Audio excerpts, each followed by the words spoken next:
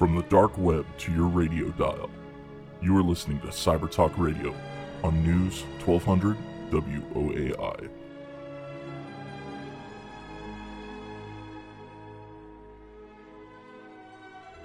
Welcome to Cyber Talk Radio. I'm your host, Brett Pyatt, a 20-year internet security veteran. This week, we're going to be talking about accelerating our national cybersecurity strategy. I'm joined by two guests from Accenture Federal Services. I have one here with me in the first segment, and then we'll have both Tom and Gus on in the second half of the program. So I will let Tom introduce himself. But Tom, thank you very much for joining us today. Thank you, Brett. So my name is Tom Greiner, and I'm responsible for Accenture Federal's technology business. So for folks that are outside the Beltway, or the San Antonio Beltway here, and don't know too much about the Federal Service, how is that different from Accenture overall? Yeah, so Accenture Federal is a wholly owned subsidiary, technically a proxy company of the broader Accenture corporate entity, and it's a structure we need to be able to serve the defense and intel industry at the scale we're now serving it. So it was a requirement by the Defense Security Service that we have a U.S.-based entity that, and now that we're full under proxy model, we no longer require NID or national interest determination requirements to do work for the government. We can just do it. That's great. And you've been in San Antonio for a while. I know we've had one of the folks on from Sam Houston P-Tech High School here, which Accenture Federal Services has done some great work with to get that up and going. And Ben Peavy, I want to give him some thanks and shout out for spearheading those activities. If you wanted to learn about what's going on with the Cyber P-Tech High School, you can check out our archives on our website at www.cybertalkradio.com or out there on your favorite podcasting app as well. But I mean, so you guys have been in town for a while, but you have some an event and some new announcements going on here that you're in town for. Right on. So yesterday we launched our Accenture Federal Cyber Center, and the kind of the keystone piece of that offering is our managed detection and response capability. So, and I could wax poetic about that, or you could peel into it. Yeah. So. For folks listening out there, they're going to hire a bunch of folks here in San Antonio that are going to look at all the stuff that's happening on computer networks and try to find bad guys before the bad guys can do any harm. Right on. Is that's a fair short version of that? Right. And why we think it's relevant to the buying public, both federal customers and frankly any commercial, most likely critical infrastructure customers who want to keep their work onshore. The parent company of Accenture has a managed security service capability in Bangalore, and for many clients that's fine, but for others they want an onshore capability. So we are now serving that community out of San Antonio as well. And our thinking is with the crush of demand, especially inside the Beltway, but I suspect here in San Antonio as well, on cyber talent and the increasing both attack surface and attack vectors and number of attackers, there's just a fundamental mismatch in supply and demand of capability, and there's really a conundrum for our clients. And how do I attract and retain the best cyber talent and keep my technology kind of right up to where it needs to be to fend off my attackers? And that's not a mathematical equation that works for most. For the largest ones, it certainly does, but for many of the smaller mid-sized ones, they struggle. So our thought was a managed security service offering that we can build and keep the latest technology. We could use AI and robotic process automation for getting rid of the bad guys at speed is something that the market could take full advantage of, clients could use and dip into on an as-needed basis, and they don't bear the burden of retaining and attracting that talent and building the latest tech. They could just rent it from us on an as-needed basis. Yeah. If folks want to find out about where they can go to learn more, if they're hearing this and going, yeah, I need this capability, Tom, where do I go? I think the first logical place would go to the Accenture Federal website, accenturefederal.com. I think they can also go to accenture.com if they're a commercial client and navigate through to us if that's an easier path. And for new clients, I think that's great. If you've already working with Accenture, reach out to the partner that you're talking to. That's as right. Well, yeah. Your And local even if that partner's in a different area of the organization, they'll help get you across to Tom's group here. Right on. So,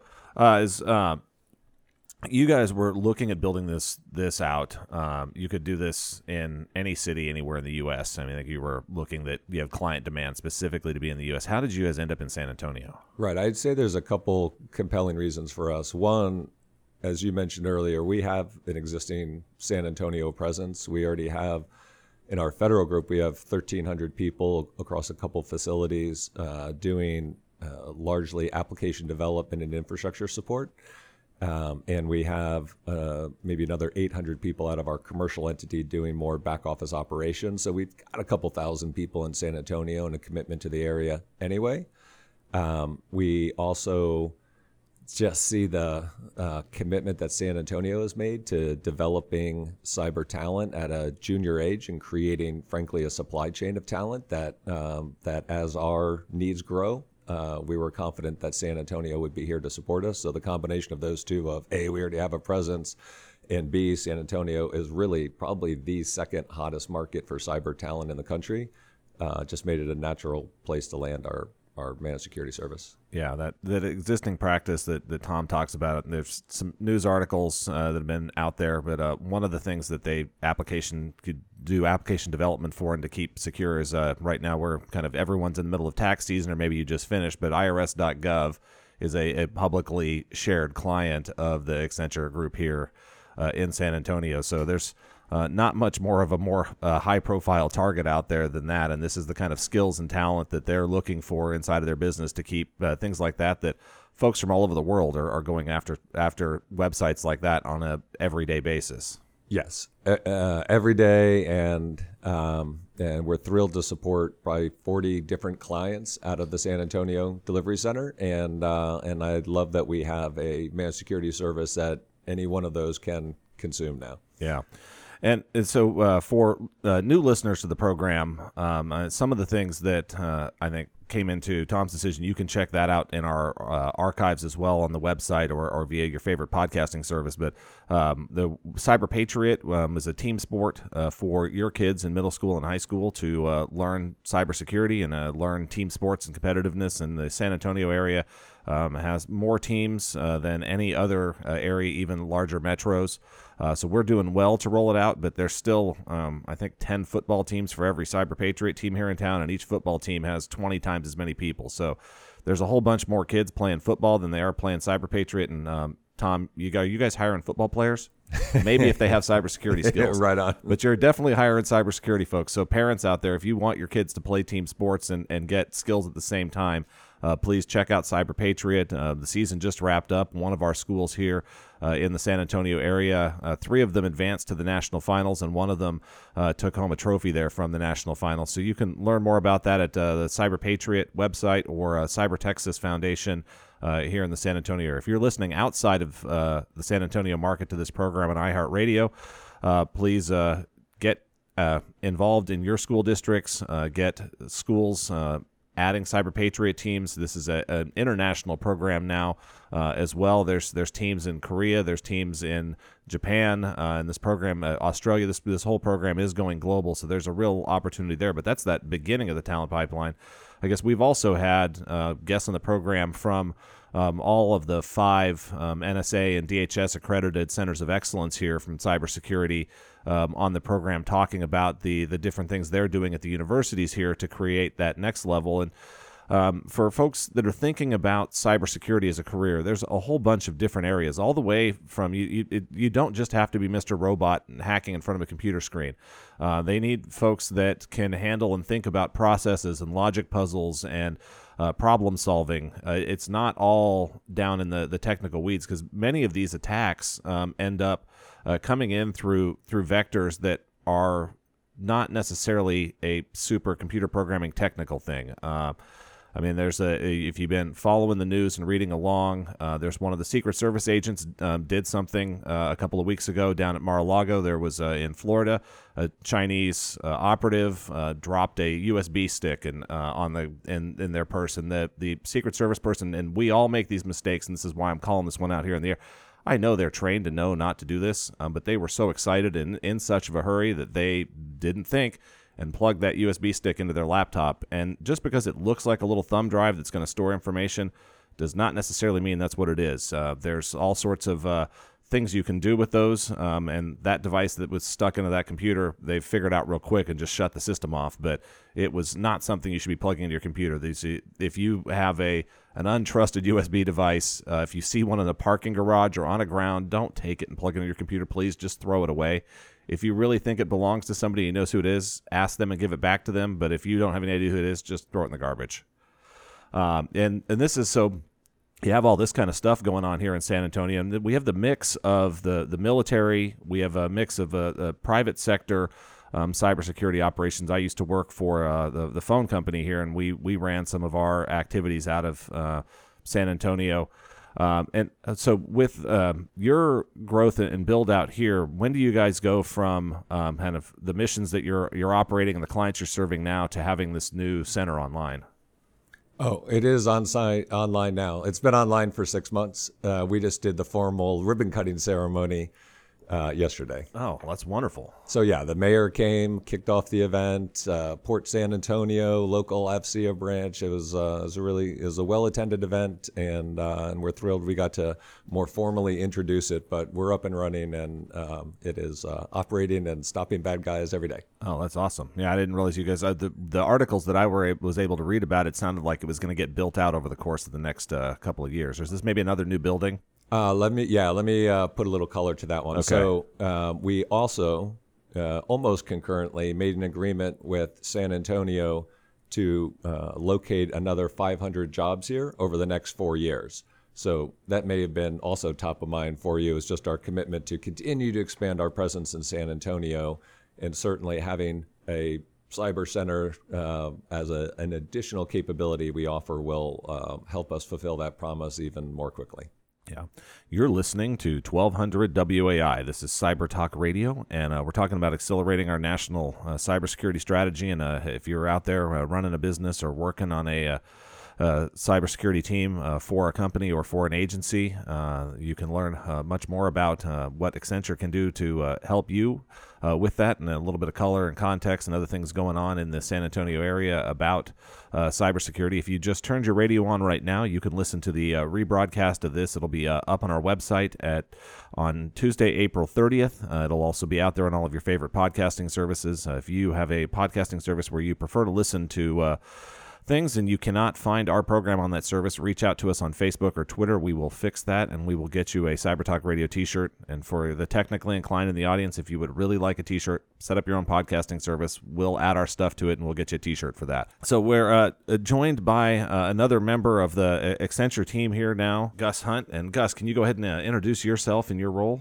Sure. I'm the lead cyber strategist for Accenture Federal Services. In that role, trying to help establish the future direction of where we need to take cyber, what we need to be able to invest in, and to communicate with our clients what things they need to be able to do to really become much more cyber secure as they move into their future. So as you go across the kind of different agencies have different budget levels and different priorities, and I know so we've had Congressman Hurd on the program, and he's got a committee where he's part of, where they go through the report cards, I'm going to call them, for these different agencies. They score them on letter grades on how they're doing. And when I had him on the program, we were talking about Department of Homeland Security. And so for listeners out there, if you think about the federal government like a big business, the Department of Homeland Security, I guess my understanding of it's like 16 different agencies that went through a merger. It got a bunch of stuff combined under one big umbrella. There's 16 different chief information officers in there. So it's like they've merged together, but they haven't done in the private sector, we would try to do a corporate reorganization and you end up with one chief information officer, but it doesn't sound like some of that stuff happens on the federal side, or not in a super timely manner. So some unique challenges, I think, out there for those that aren't working with these type of governments and agencies. There's very large departments, and in a private sector company, there's kind of a very much top-down decision-making process and a consistent set of policies. And if you're going to do something from a cybersecurity budget perspective, it rolls out everywhere pretty consistently in an equivalent manner. From a risk, you're going to look at the risks at a holistic level and allocate budget. But with the way the government does it, it makes things a little bit more complicated for you guys. As you are out there working and servicing all of these different clients, I know, how do we help some of these agencies that don't have budget money get this stuff surfaced? Because we can't continue to have, one somewhere sitting around, because all these agencies are connected with each other as well. Yeah. The weaklisting problem is true in the federal government as much as it is in the rest of the globe, for that matter, if you really think about it that way. Yeah. And that no matter how good you are, yourself, you are actually vulnerable through your weakest link. And this is what's emerged. We talk about this as the cyber poverty line, this concept of cyber haves and have-nots. Yeah. And unfortunately, in the world of cybersecurity, what has emerged is growing is this differential between companies that have the resources and can afford the talent. Talent is scarce, and we all compete for the same talent, so we keep driving talent prices up.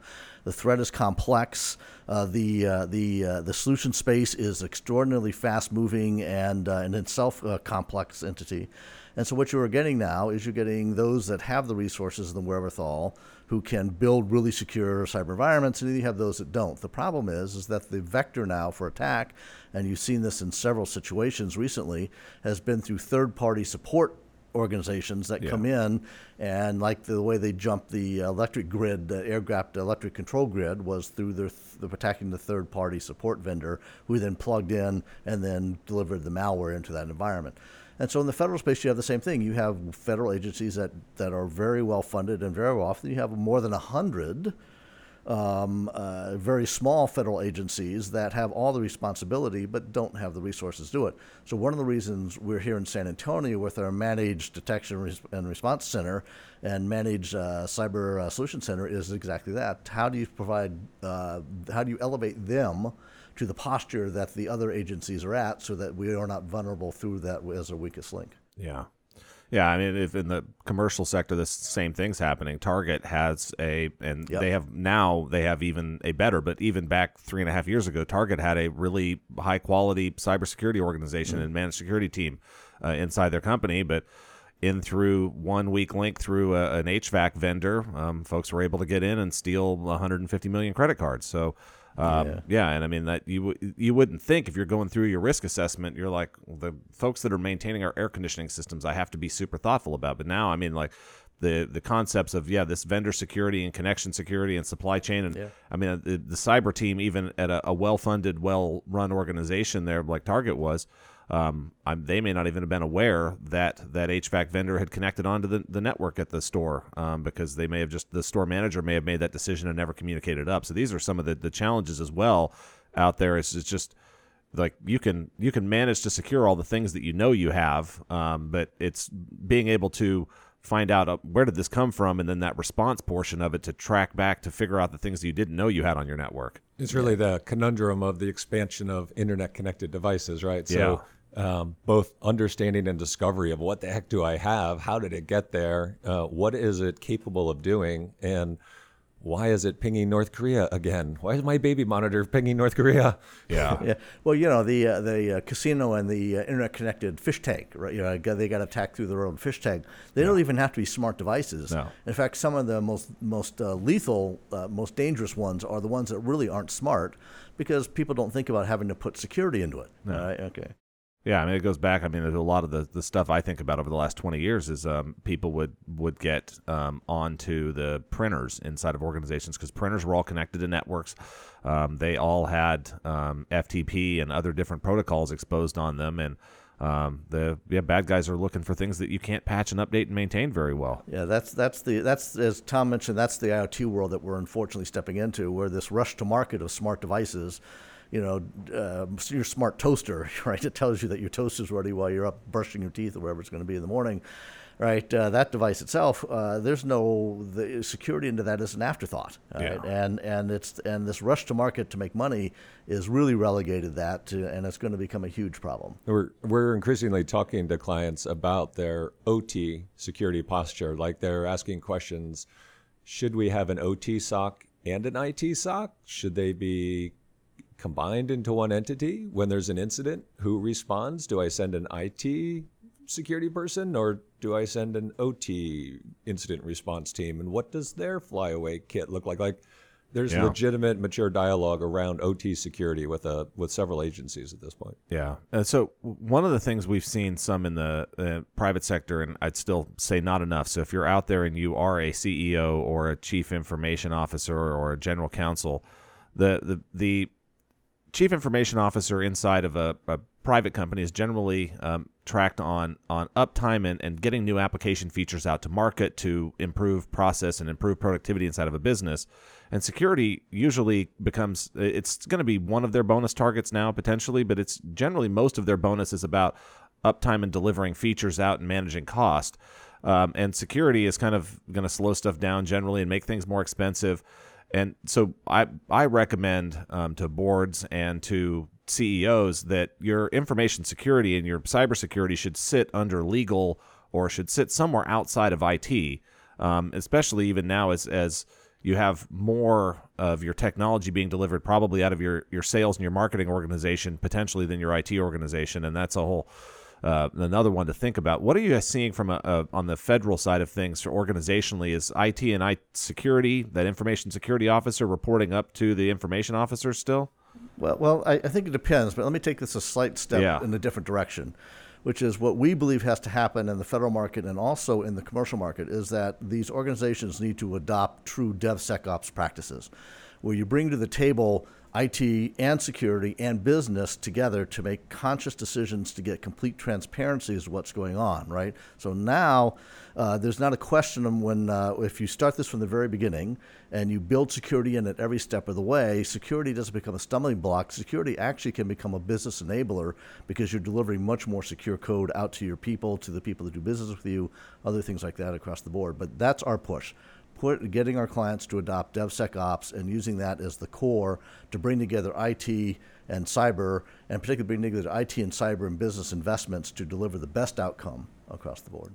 And answer your question on structure, it's all over the board. Yeah. There are CISOs that sit independent and report to a deputy secretary. There are others that flow through the CIO. There are CIOs who double hat as a CISO. Like it's consistently inconsistent. Yeah, it's the same. Yeah, so and this is, I think, a good one for listeners to learn about is that the public and private sector have a lot of the same challenges, and when folks out there listening as well, if you wonder, well, how big are some of these government networks? So the Air Force has disclosed over time that I think they have the second largest network in the world behind the internet itself, and so the Air Force operates one network, and then the internet, a whole bunch of companies all operate in a shared resource together. But so that's the size of some of these networks and the complexity of the challenges. So as you're out there thinking, our federal government's not doing a good job on all these things. Imagine running the whole internet or something that's near that size. And we don't hear about the Air Force. They're getting attacked all the time. And you don't hear about terrible breaches and system outages and all sorts of things. So give our government some credit and give folks like our guests here on the program and their teams some credit for doing great work, because the world's not all full of friendly people that just want to get along with each other, sadly enough. Technology is making things much easier, but it's also adding in additional complexities with the speed and the movement. As you look out there, there's lots of things that are challenges we're starting to address on the talent side. We'll talk some more about the talent and where the kids are going to learn on this and the workforce challenges here after the break. But one I'll go ahead and close with is we need to have more conversations about this topic. I know cybersecurity is the scary thing. We're afraid to talk about it. We're afraid to say anything.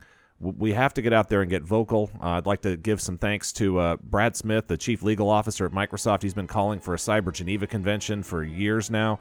And there's no rules on a lot of this stuff right now between nations and even anything down and through into the private sector on how it all works. And if we don't start talking about it and figure out some rules, it's going to get real complicated in a hurry. If you'll stick with us here through a news, traffic, and weather update, we'll be back. Tom, Gus, and I will talk workforce and many more interesting topics here in the second half of the program. If you won't be able to stick with us, check us out online at www.cybertalkradio.com. This program will be up on Tuesday, April the 30th.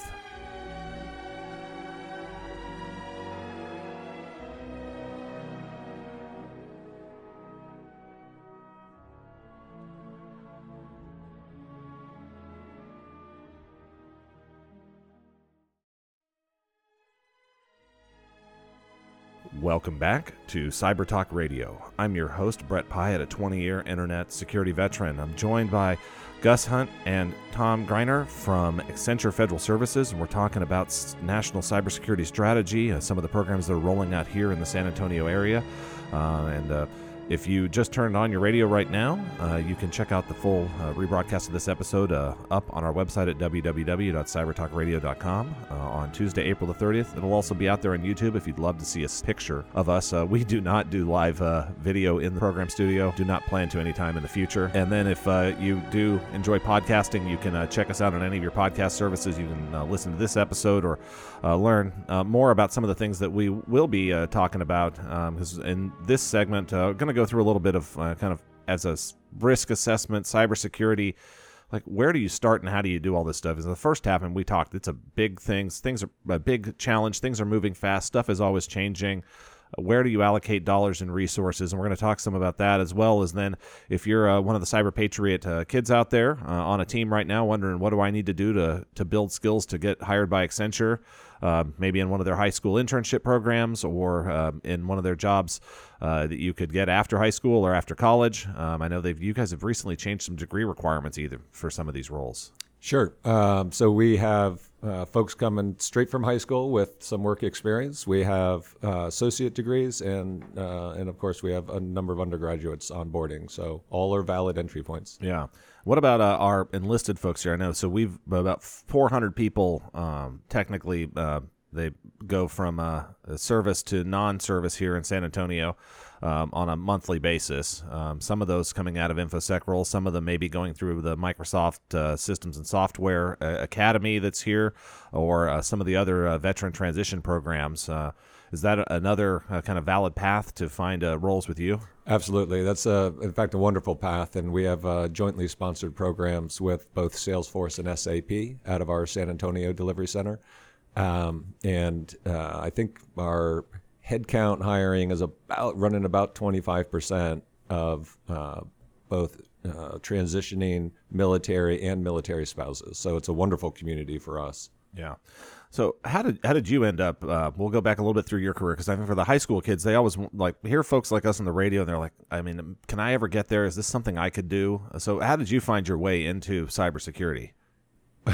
I'll give you how I found my way into Accenture, and then I'll give you how I found my way into cybersecurity. Good. So I was a psychology and economics double major at Vanderbilt University, and had not a great idea of what I wanted to do next. And one of the firms that reached out and suggested I come to their information session was, at the time, Arthur Andersen's Management Information Consulting Division. And I said, hey, a lot of the smartest kids in my class are in this room. I must have chosen well to come listen to what they had to say. And they were a very, kind of young and vibrant presentation, and sounded pretty interesting. And the work was up in New York City, but I thought I'd give it a go. And eventually transferred down to Washington, D.C. And while a psychology and economics double major, I ended up digging more and more into technology. And the firm said, we're just looking for clever people. Like, we'll train you if you don't know it. And they did. They trained me, and I learned. And here I am running a 7,000-person tech business. Yeah, well, and it's kind of a great piece, as we were mentioned in the first half of the program. The economics, so you've got the fundamentals to think through the value of risk, and then the psychology of what are these people doing? Why are they doing it? What are their motivations? So that you can and help on that risk assessment at the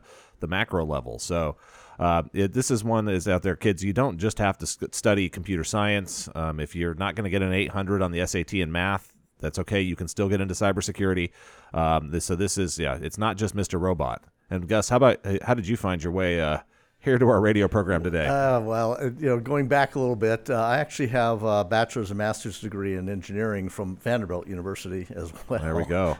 Did you guys both know this before? We did. Okay, we you did. yeah. Okay. But I was civil structural engineering, so I started life actually as an aerospace engineer working out in California doing the shuttle orbiter division back in the early days. And then by hook or by crook, I wound up in CIA and was there for 28 years and retired as chief technology officer there. But I also, before being the CTO, I ran application services, where my background and my knowledge of cybersecurity is how do you build really secure systems themselves, right? Yeah. And I have a real bias, as Tom knows, in this direction, that what we really need to do is help our clients build secure as the initial get-go out of the chute, right? And understand what it takes to harden your data, to harden your systems, to harden your networks, to become moving target defense style things, those sorts of stuff like that. How do you put all that together as they build for their future? And that's the way that we're going to actually address a lot of these cyber problems, and it's the only way we're going to get ourselves in front of the cyber threat. So this will segue some into this risk assessment piece. So you have businesses now, and on the business leader side of it is data storage for kind of just keeping everything, the costs go down every year, keep it in an unstructured manner and just blob it out there.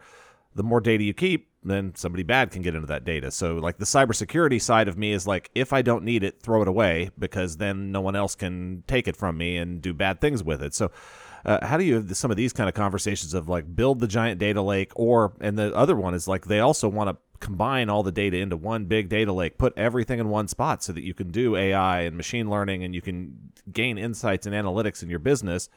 But your risk assessment hat is going to say, don't put everything into one place.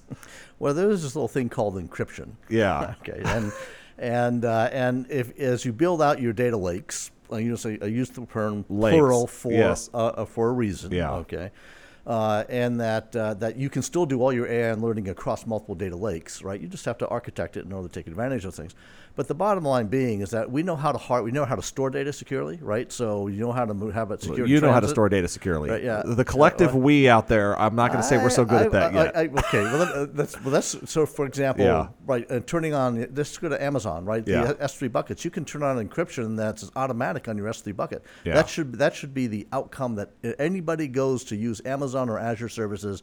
Automatically, nothing gets stored in the open. Everything gets stored in encrypted buckets, S3 buckets, and things like that, right? Yeah. And they do that for you. You don't even have to think about it, right? And then turn on SSL and other things like that, and now you've got encryption in transit as it goes through, right? So these are little things that you can do automatically that you don't have to have any knowledge or skill about, particularly if you use your cloud providers well, that will dramatically elevate your protection. And then you don't have to worry about I don't have to worry about somebody breaking in and stealing all the data. Yeah. Now I have to worry about things like credentialing, right? What should you be allowed to have access to? And so now it becomes a question of marking your data and tagging you so that I can make appropriate access control decisions about what you're allowed to see. Right? Yeah. I mean, it's an interesting and challenging one, and I think some of the cyber poverty line discussions that we had at the start of the program as well. Like, as I used to work with some large financial services clients, and for folks there, as they rolled out virtualization, they also we worked to roll out encryption at the kernel level. So they've got a separate key management server, and that key management server gives a decryption key to that VM to actually be able to use its own memory. Right. Yep. And then at any time you don't trust that VM, you just revoke the key, and then it shuts itself down. And this keeps rogue VMs from being able to find their way around environments and all sorts of things, because they all have to check in with the key management server, and you get those ability to control stuff.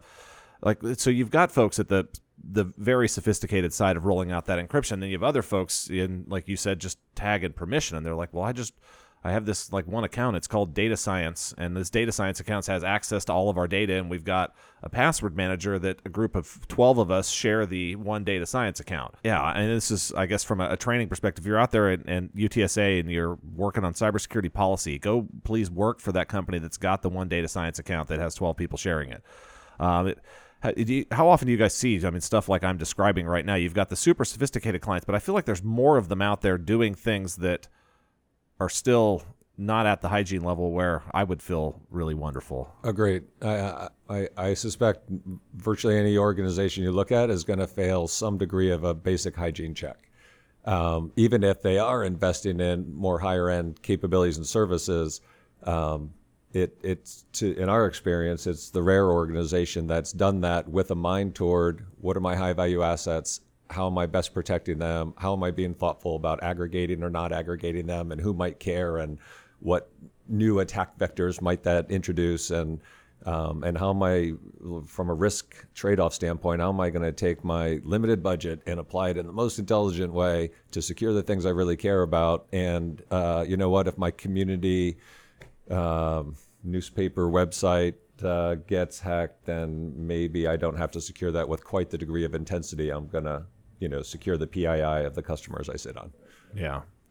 So switching back on some of the education piece a little bit, I was thinking, here you have some master's programs here, like in reverse engineering of malware, very specific skill, very specific set of fundamentals and things you learn there, versus a more broad program that is about kind of cybersecurity risk management.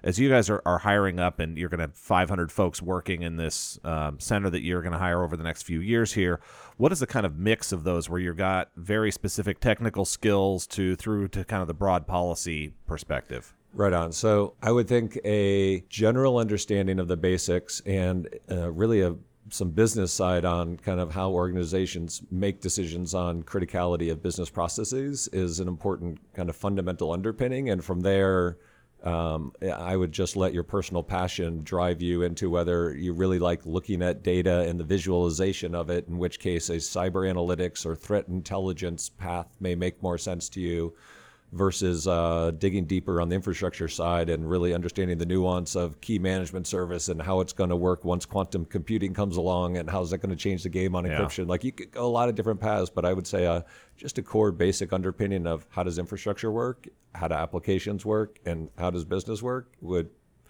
serve any of your listeners well. Yeah, well, we're all going back to one-time pads. No, hopefully not. No, there's for those not paying any attention to quantum cryptography stuff, there's whole groups working on how to deal with that, but I feel like the quantum cryptographers are ahead of the quantum computing people at this point in time. So if we ever get some good working quantum computers, I'm pretty sure the cryptologists have figured out already what we can do other than just elliptical curve math, which is mostly what we do right now on the cryptography side of things. So don't panic. Quantum computing could cause some problems for data that's stored in an old manner with current encryption if we ever get to good quantum computers. But if you're actively managing that data, then you're going to have encryption available to you to roll out that will work. You won't have to go all to one-time pads. Although for your super high risk, most secret, sensitive stuff, you should be encrypting it with one-time pads still. And there's not anything any better than that. You should store those off somewhere extra safe and separate from that data. I mean, like, if you're for listeners, like if you have something that's as valuable as the full schematic designs of a CPU or an airframe or other things like that, if it should be stored with something as secure as a one-time pad. My perspective on those ones. So from a risk management perspective, like businesses have confidential data, like whether they wouldn't want it on just a paste bin dump, but it's not critical to their business. Like, it would be embarrassing.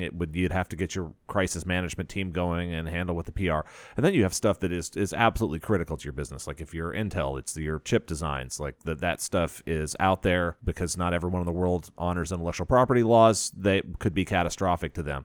How do you have a conversation with a board or leadership teams about balancing that and where you put your controls and time and energy? To me, it's really starting with the value chain story. Like, what are they? If it's a government agency, what is their mission? Yeah. And what are the enabling capabilities that allow that mission to be delivered successfully?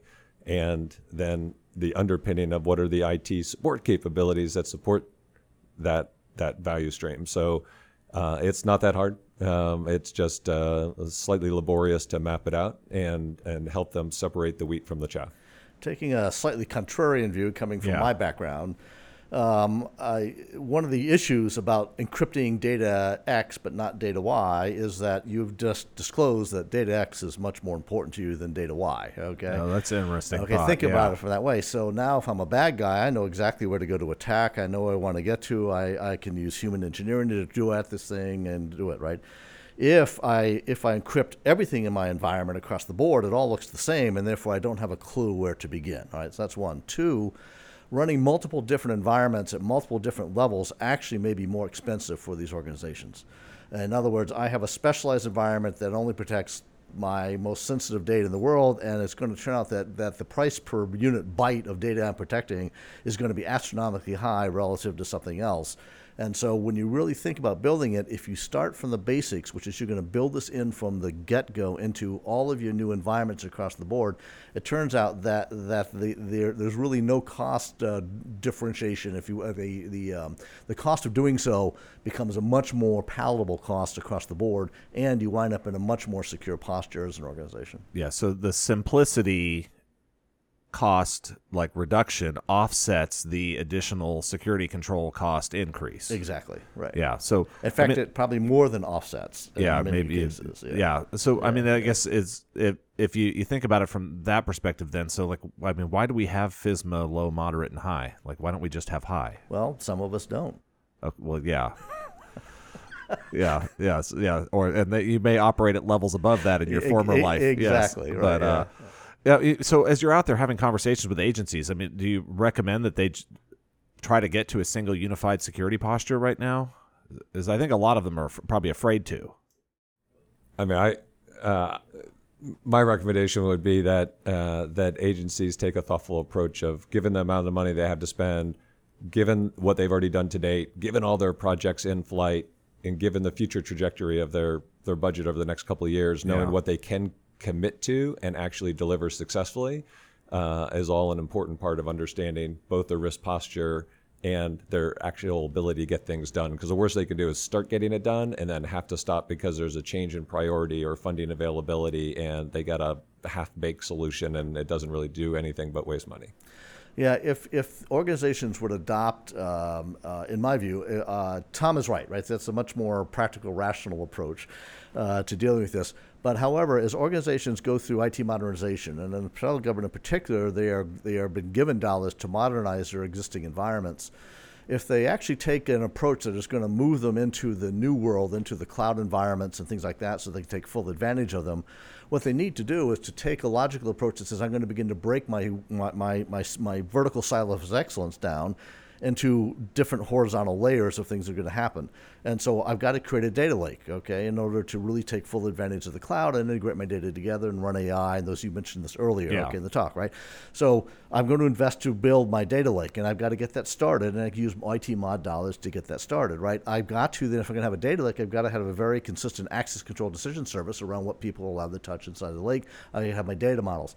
What's curiously interesting about this process is that the first one is hard. Break all those down. The second one gets easier because I've already got in existence data ingestion systems, and I've got my data models established, and I've got my access control services established. Now I just have to pull out the unique pieces of my second system and build those as services, right? You see what I'm saying? And then they begin to build, and so over time what happens is they begin to have all the components, and ultimately what you are now having to reinstantiate out of your legacy environments are the actual business processes that are that thin differentiating layer on top, because everything else is now in common underneath, right? That model works really, really, really well.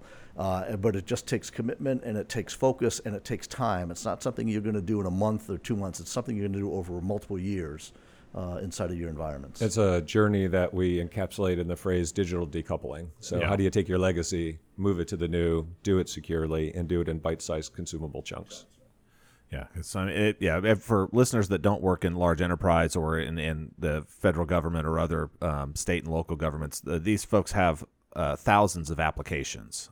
So it's not just they're running 12 different pieces of software inside there. And many of these thousands of applications are all custom written applications specifically for that business. So they can't even go buy a migration toolkit from somebody else because no one's written a migration toolkit for their custom application. So it's a long-term, and complicated, challenging. So as we're over in Europe, you've got GDPR, and I think there's a lot of legislative stuff now to talk about privacy on the consumer side. And is there anything I would love to see us do something on a minimum cyber, like we've got Sarbanes-Oxley on the financial regulatory controls side of things that hold people accountable for being negligent with your financial controls, but we don't have anything at a policy level from coming from DC or at the states that I'm aware of that really hold the private sector accountable to do anything right now. Right. The feds have actually done a better job holding themselves accountable. As you saw with OPM, there's definite ramifications on the single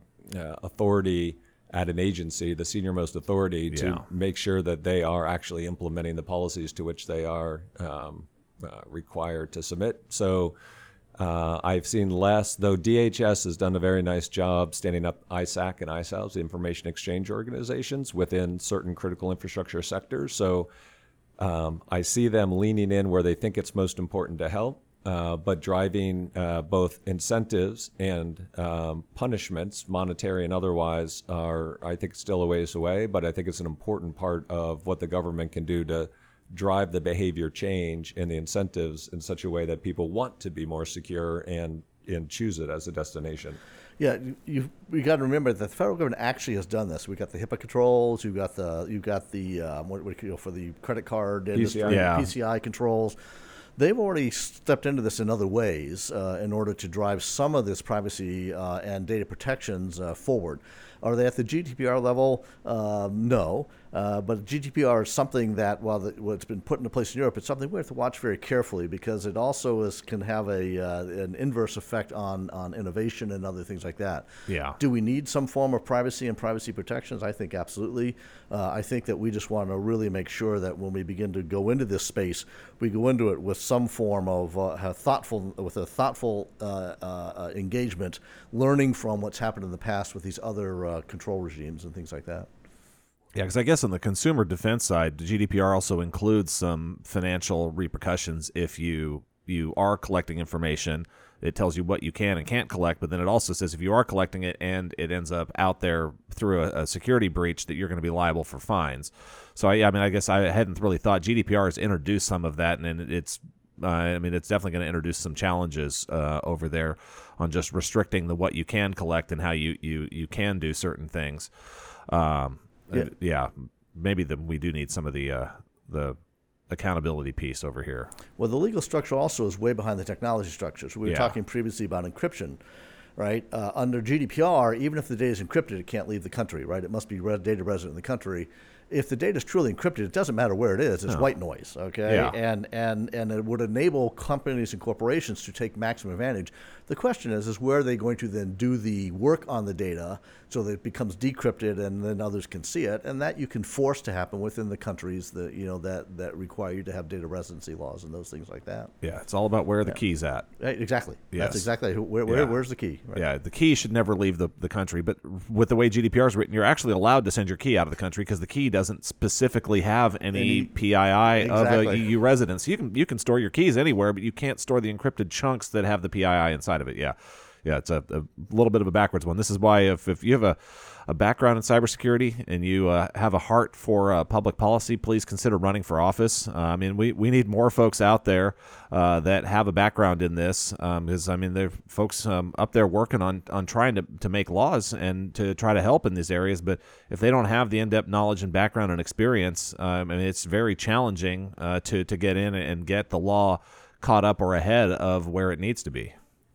And be very proud of your local representative, Will Hurd, amazing representative of all things IT and cybersecurity on the Hill. Yeah, I wanted to hear a little bit from him on cyber and some of the things that he's been working on. We've had him on the program, and you can check that out on our archives at www.cybertalkradio.com, as well as on your favorite podcasting service. I hear the cool kids like this thing called Stitchers.